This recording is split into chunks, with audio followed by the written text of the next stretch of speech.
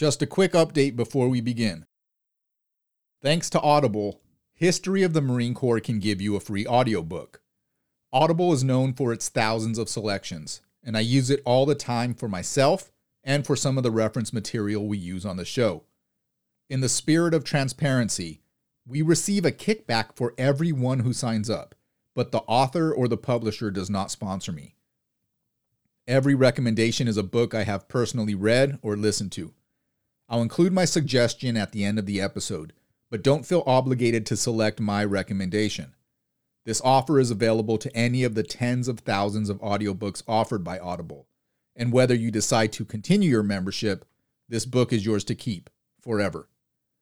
Visit audibletrial.com/marinehistory for a free audiobook and a free 30-day trial. Now on to the show. Welcome to episode 113 of History of the Marine Corps, American Samoa. With the potential of the United States entering World War II, American Samoa emerged as a linchpin in the Pacific defense strategy.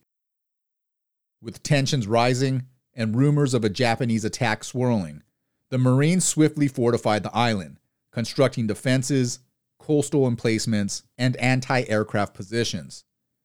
To bolster their forces, the Marines established the 1st Samoan Battalion, which was made up of native recruits who played an instrumental role in defending their homeland.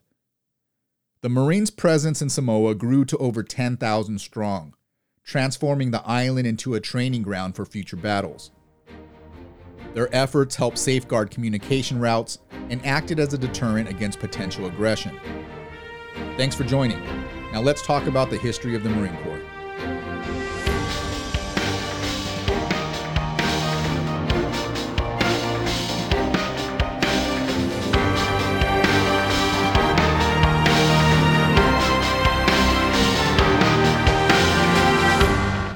Significant adjustments were needed when the Navy transitioned from sail-powered ships to steam-powered.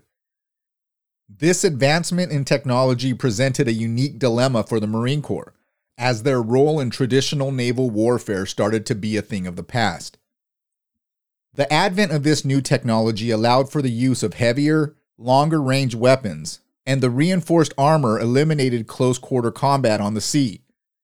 The days of Marines manning the topmast and picking off enemy sailors became a thing of the past. To compensate for this technology shift, the Marine Corps had to reestablish its value to the United States. Although the new technology had extended range and enhanced defenses, it sacrificed efficiency. Sailing vessels could remain at sea as long as the crew's endurance allowed, only requiring stops at port for fresh water and food. Steam-powered ships relied on coal to operate, and the Navy had limited locations for refueling. Don't get me wrong, steam-powered ships were unquestionably superior to sailing ships. At the end of the day, the purpose of these vessels was to inflict damage upon or annihilate enemy resources, and the newer technology held a distinct advantage in achieving this goal. But 99% of the time, when naval vessels were not actively engaged in combat, their maintenance posed a challenge. Large-scale steamship operations required coal depots that were well stocked. This restriction confined the operational range of steamships to regions where coal was available. The more established European nations managed to adapt to this challenge relatively quickly. They had already established colonies beyond their homeland, allowing them to construct or expand bases as needed. On the other hand, the United States possessed few territories outside of North America.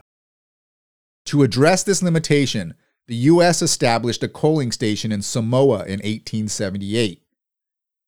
In 1887, 72 years before its eventual statehood, the United States secured a treaty with Hawaii to establish another coaling station at Pearl Harbor.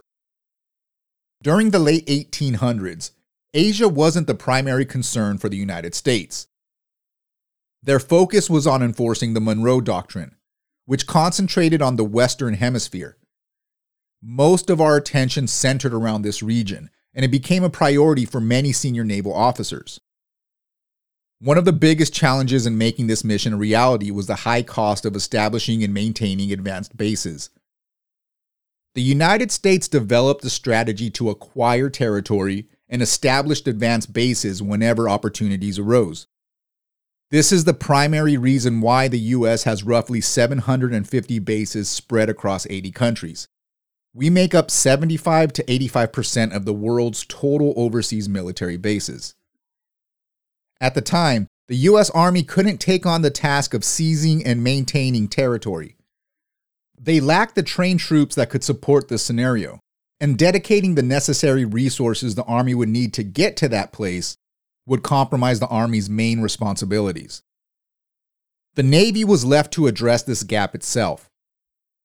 Now, it's evident today what the answer should be. Just use the Marines. But in the late 1800s, this solution was far from obvious. The Marine Corps had never been involved in such operations, especially on this scale. Seizing and securing advanced bases was challenging, and Marines didn't even have an established artillery unit at the time. Plus, they were a tiny branch. Throughout the 1880s, the average size of the Marine Corps barely grew to 1,900 men, hardly sufficient to adequately staff multiple bases worldwide. One proposed solution was to entrust the responsibility to sailors. Joint amphibious landings between sailors and Marines were common in early Marine Corps history. The Navy didn't just ferry Marines ashore. They actively fought alongside Marines in battle. They were present at our very first amphibious landing in the Bahamas. So naturally, this gave rise to the question, were Marines still essential? One of the biggest opponents to the Corps was Navy Captain Robley D. Evans. Evans earned the nickname Fighting Bob during the Civil War after he held a pistol to a surgeon's head to prevent the amputation of his wounded leg. Having personally observed an inefficient amphibious landing involving Marines, he questioned the value of retaining the Corps. He was adamantly against the Marines, even 3 decades after this incident. In an 1896 edition of the U.S. Naval Institute Proceedings, Lieutenant Fulham authored an article titled, "The Organization, Training, and Discipline of the Navy Personnel as Viewed from the Ship."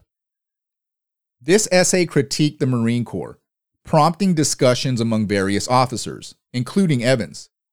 In his words, quote, "Coming back once more to the question of Marines on board ship, their presence seems to me to be a question for each officer to settle for himself. Do you want Marines? And if so, why? I answer without hesitation. No, I do not want them because I think sailors are better men for ship work. The more Marines we have, the lower the intelligence of the crew. One can scarcely call this desirable in the vessels we now have to go to sea in. It cannot reasonably be claimed that you can make a landsman any better by dressing him in a button-up coat and putting a red stripe down his trousers." Unquote. Damn, that's harsh. The sentiment expressed by most officers in this article was similar to Evans. There were a surprising number of comments about the intelligence of Marines.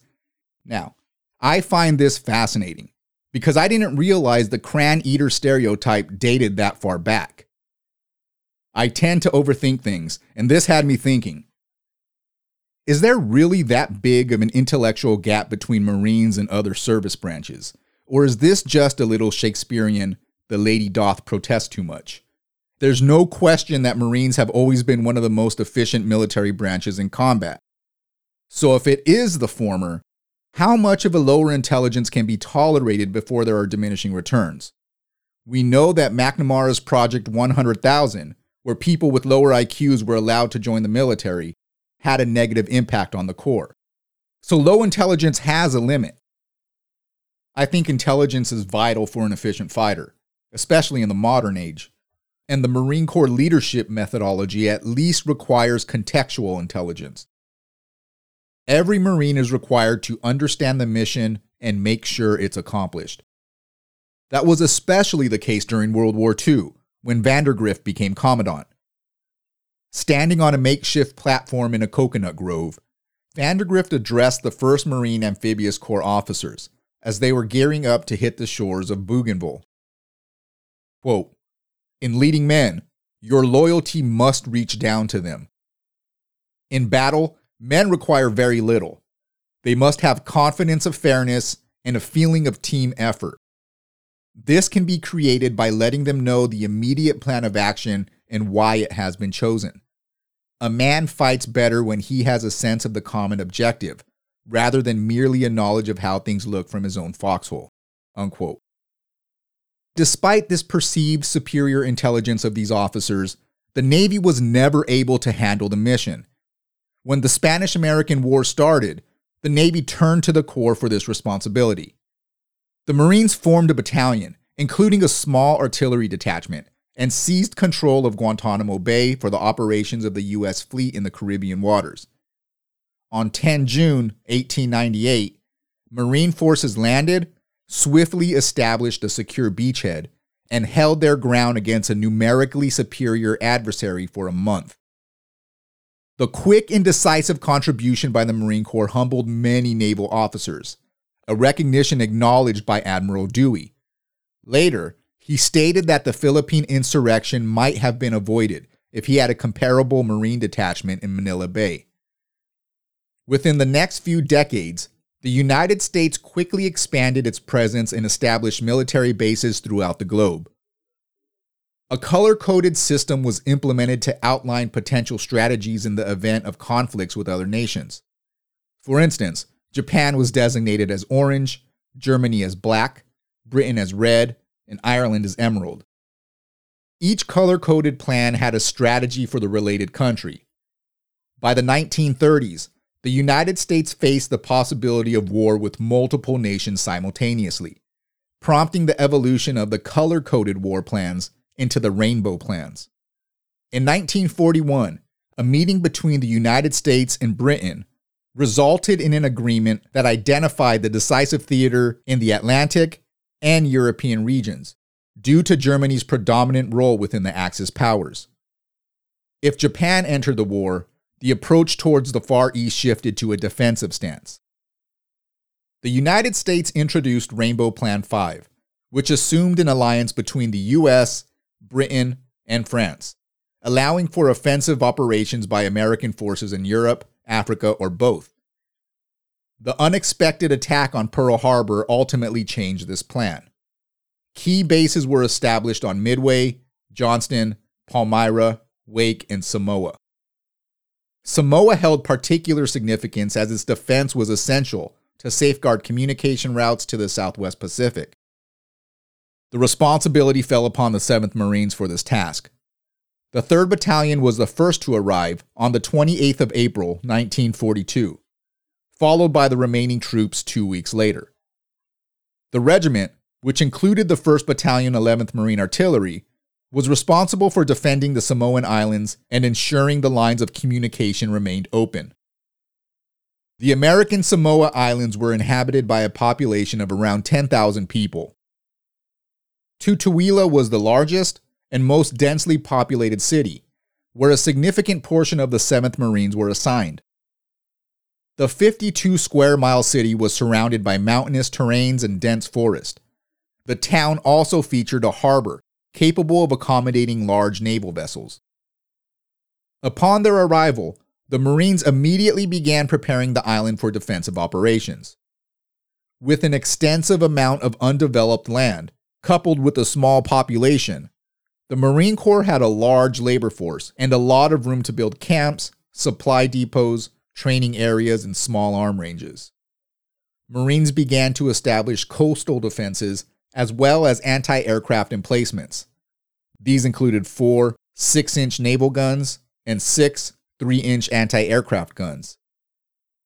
But even with these measures in place, the Corps recognized that this setup may be inadequate in stopping a determined enemy assault. Small beach defense garrisons were needed to help protect the island, and the Marines didn't have the personnel to fulfill this requirement. They turned to the local population for help. In May, the 7th Defense Battalion received authority to create the 1st Native Reserve Battalion. The first Samoan recruit was enlisted on 16 August 1941 and would be part of the 1st Samoan Battalion, Marine Corps Reserve Unit. These recruits were outfitted and trained using rifles sourced from naval stores and strategically positioned across the island, where they would use their expertise in the terrain to better defend the island. The Corps authorized the strength of this battalion to 500 men. The 1st Samoan Battalion was part of the Marine Corps Reserve and was led by Marine officers and NCOs. Distinguished by a distinct uniform, these new Marines sported the traditional lava native skirt in scarlet-trimmed khaki. Their attire included a scarlet-piped khaki garrison cover, a white undershirt, and a scarlet sash. A Marine Corps emblem was affixed to a scarlet shield and sewn onto their uniform around their knee level, near their rank. They were known as the Barefoot Marines, since footwear was not part of the uniform. Upon receiving the news of Japan's attack on Pearl Harbor, Lieutenant Colonel Lester A. Dezes, commander of the 7th Defense Battalion, quickly positioned his men into their defensive positions. The Samoan Marine Battalion, previously in reserve status, was immediately placed on active duty and tasked with reinforcing the existing defenses on the island. Tensions ran high, and scuttlebutt was rampant for the next few days. There was a prevailing anticipation that Samoa was among the probable targets for a Japanese assault. Given its relatively light defenses, significance as a crucial communication route, and strategic location in the Pacific, Samoa was deemed a key point for potential Pacific theater action. The brigade intelligence officer, Lieutenant Colonel Bales, sent a report to Larsen in February that stated, quote, "In its present unprotected state, Western Samoa is a hazard of first magnitude for the defense of American Samoa. The conclusion is inescapable that if we don't occupy it, the Japanese will, and there might not be a great deal of time left." Unquote. At this point in the conflict, Japan didn't have any plans involving advances into the South Pacific to disrupt communication pathways in Samoa. Despite the constant rumors that a Japanese attack was imminent, the island didn't see any action for over a month. The first sign of enemy presence occurred on 11 January, when a submarine launched a 7-minute attack on the naval station. The submarine operated from a distance beyond the reach of coastal defenses, resulting in only minor damage to the station. 2 men were wounded by the fragments from the attack. A little over a week later, General Henry Larsen received orders appointing him as the military governor of American Samoa. This appointment came while he and the 2nd Brigade were en route to the island. Upon his arrival, Larsen quickly got to work. He positioned the 8th Marines in the beach defense positions previously held by the 7th Marines and commenced a program of expanding and enhancing these positions. The 2nd Battalion 10th Marines positioned their artillery units in temporary locations and quickly started constructing permanent emplacements. Larsen quickly dispatched the shore-based squadron for anti-submarine operations, and he also prioritized the development of the airfield on Tutuila. When Larsen arrived, the airfield was only around 10% complete. He issued directives for continuous construction efforts around the clock. To accelerate the progress, he assigned the engineer company to help out. During his first 3 months on the island, Larsen's primary focus revolved around establishing defensive measures. It was extremely challenging work. The brigade arrived during the rainy season, and the frequent storms destroyed hours of work in minutes. To compensate for the potential weakness in Western Samoa, Larsen engaged in negotiation with New Zealand to bolster its defense capabilities. Wallis Island, a small French possession 300 miles from Tutuila, was also in their sights for protection. In collaboration with the Free French government, they began plans for securing the island. Agreements were finalized on 20 March. The United States was assigned responsibility for the protection of the islands, and the other 2 nations agreed to help with the defense. The 7th Defense Battalion was deployed to various positions across Western Samoa. Meanwhile, the 1st Marine Division in New River, North Carolina, was reconstructed to form a 3rd Marine Brigade, designed to provide reinforcement. Brigadier General Charles D. Barrett assumed command of this brigade, The 3rd Brigade consisted of the 7th Marines and the 1st Battalion 11th Marines. Leathernecks from the 8th Defense Battalion were sent to Wallis Island. By the beginning of June, more than 10,000 Marines were stationed in the Samoan area, with ongoing reinforcements continuing to arrive. Larson's efforts led to the successful operation of the airfield. Before long, Marine Aircraft Group 13 occupied the newly built airfield and provided additional assistance. The decisive Battle of Midway forced the Japanese to rethink their aggressive campaign, and despite the pervasive anticipation of a potential Japanese attack, it never came to fruition. However, the considerable work invested in fortifying the island's defenses was not in vain. Samoa became a major advanced training camp. As the conflict unfolded, Marines needed for island defense were taken from recruit depots. The island chain became the perfect segue for young Marines, offering a relatively secure environment to get their feet wet with essential principles before being sent to the front lines. As the war went on, the Marines completed the construction of defensive structures on the island, which resulted in a diminishing threat of a Japanese invasion. By 1944, the war progressed further north, and Samoa became more of a staging area for amphibious operations in the Solomons. By the summer of the following year, the 1st Samoan Battalion was disbanded, and the volunteers returned to their daily routines. Before the Marines left, they thanked the Samoans for their hospitality. Major General Larson summed up the event, quote, "The last official act of the brigade was a tofa demonstration and celebration. Tofa is Samoan for goodbye.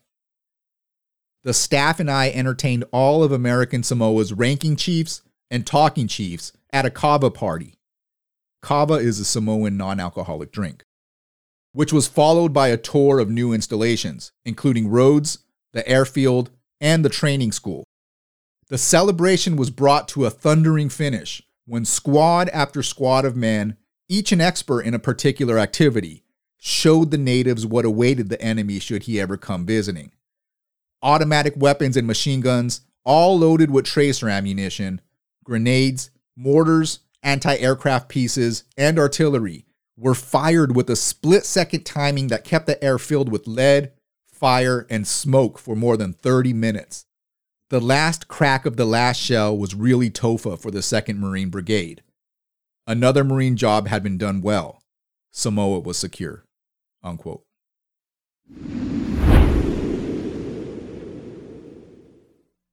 Thanks for listening.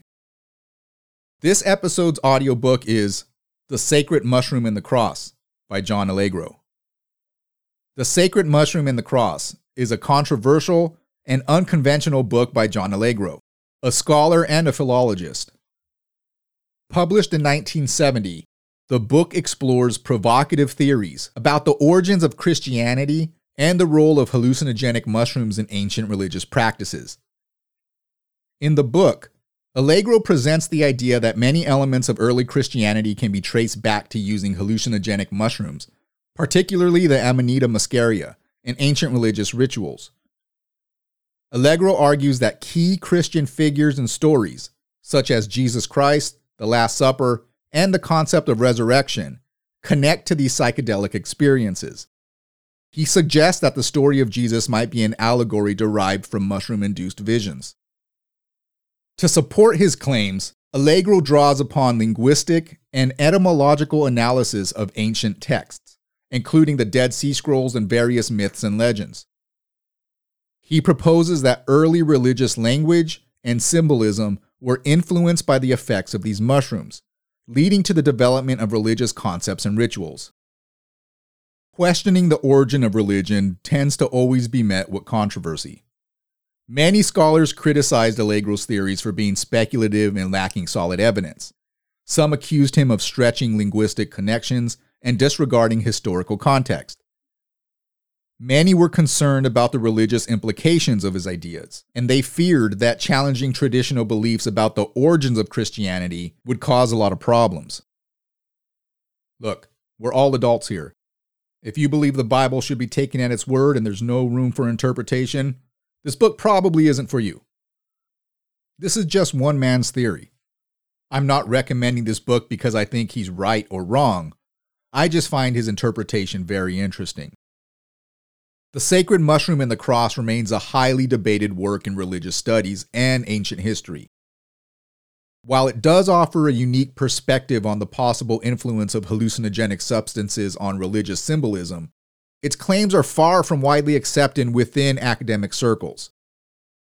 And for those of you who are looking to broaden your views, this book serves as an example of the complex intersections between religious interpretation, linguistic analysis, and historical speculation.